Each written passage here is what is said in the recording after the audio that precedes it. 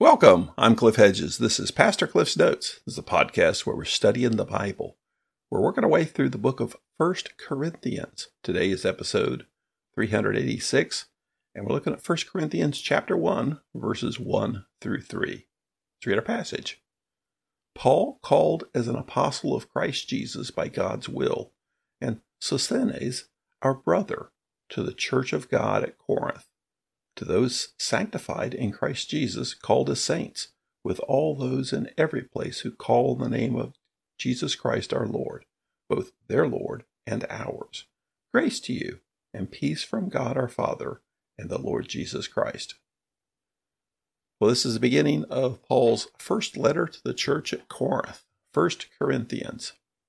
The church at Corinth was founded on Paul's second missionary journey. We were just looking at 1st and 2nd Thessalonians, which were written from Corinth on the second missionary journey. So that was the founding of the church at Corinth as Paul wrote 1st and 2nd Thessalonians.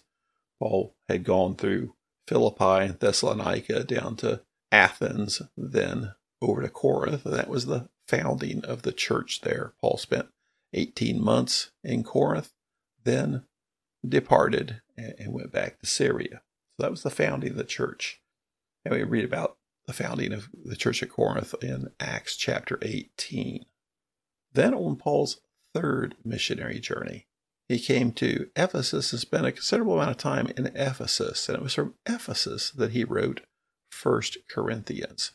So it was on the third missionary journey.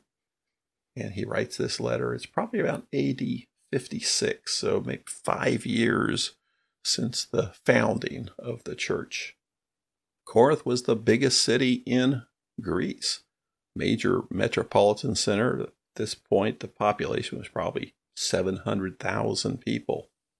It was a city of loose morals. The big temple there in Corinth was the temple to Aphrodite, the goddess of love. And there were about 1,000 prostitutes that worked out of the temple of the goddess of love.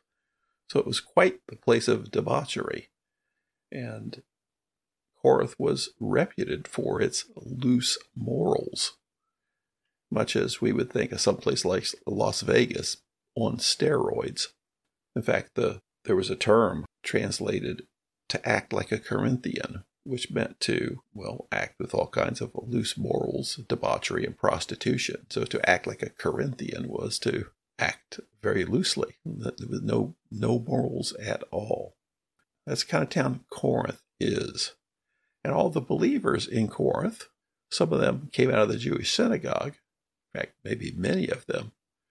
But many of them have come out of paganism. They lived that life. They not only acted like a Corinthian, they were Corinthians. And now they're trying to follow Christ. So a lot of them have a lot of baggage, and they live in a town with a lot of baggage. And Paul's providing them some guidance on how to do this. There's problems in the church.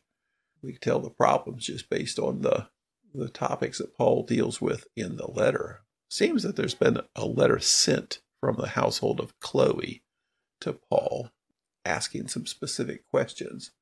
But Paul deals with some problems with there's divisions in the church. There's factions in the church.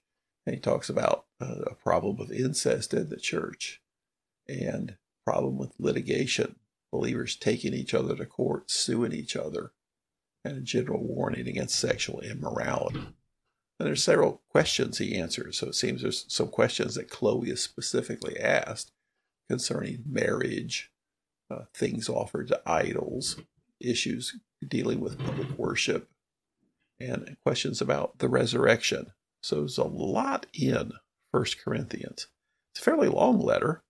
That's why it's second in Paul's letters listed.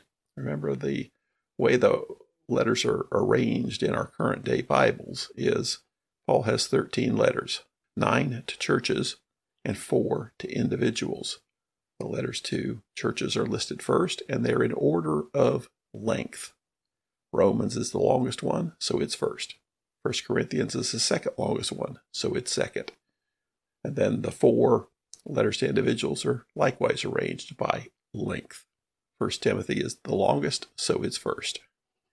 So that's the arrangement, and we got to arrange them somehow. We're going through them chronologically. So we went through Galatians, then 1 Thessalonians, and 2 Thessalonians. Now, 1 Corinthians. It's next, about AD 56, written to the church at Corinth from Paul while in Ephesus on the third missionary journey.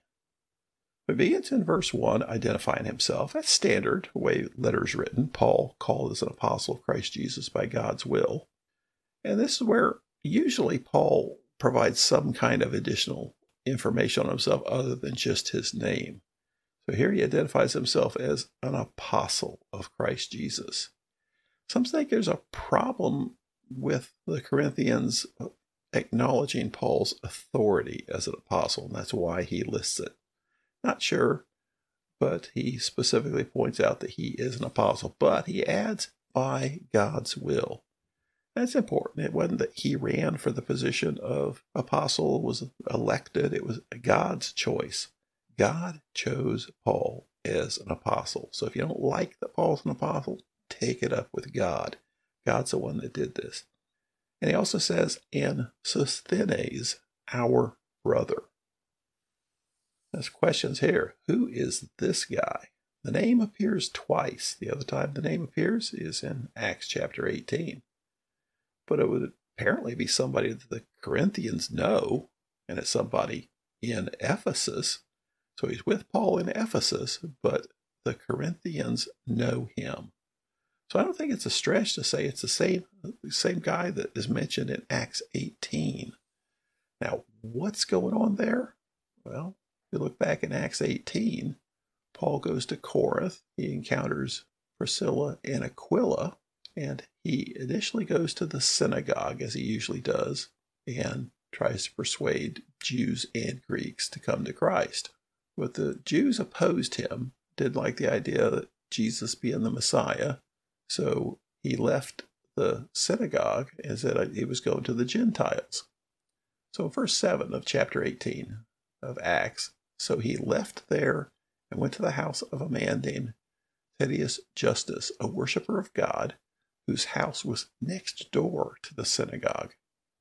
Crispus, the leader of the synagogue, believed in the Lord along with his whole household. Many of the Corinthians, when they heard, believed, were baptized. So Paul was originally at the synagogue. The Jews opposed him, but he went next door to the next door neighbor's house and set up church there. But the leader of the synagogue, a man named Crispus, becomes a believer. Then a little later, down in verse 12, while Gallio was proconsul of Achaia, the Jews made a united attack against Paul and brought him to the tribunal. This man, they said, is persuading people to worship God in ways contrary to the law. As Paul was about to open his mouth, Gallio said to the Jews, if it were a matter of wrongdoing or serious crime, it would be reasonable for me to put up with you Jews. But if these are questions about words, names, and your own law, see to it yourselves. I refuse to be a judge of such things. Now, verse 16. So he drove them from the tribunal, and they all seized Sosthenes, the leader of the synagogue, and beat him in front of the tribunal. But none of these things mattered to Gallio. So here we see the Sosthenes. He was the leader of the synagogue, and he was beaten in front of the tribunal. And it sounds like he was beaten by the angry Jews who Gallio wouldn't listen to their complaint against Paul. Now, had he become a believer at that point in time? Or was this part of him becoming a believer? But the fact that he's somebody who the Corinthian church knows, I think it's not a stretch to say it's the same guy. So at one point he was the leader of the synagogue. He was the one who was beaten in front of the tribunal. Now he is a believer, and now he's with Paul in Ephesus. So that's who it's from. It's from Paul and Sosthenes, and it's addressed to the church of God at Corinth, to those sanctified in Christ Jesus, called as saints.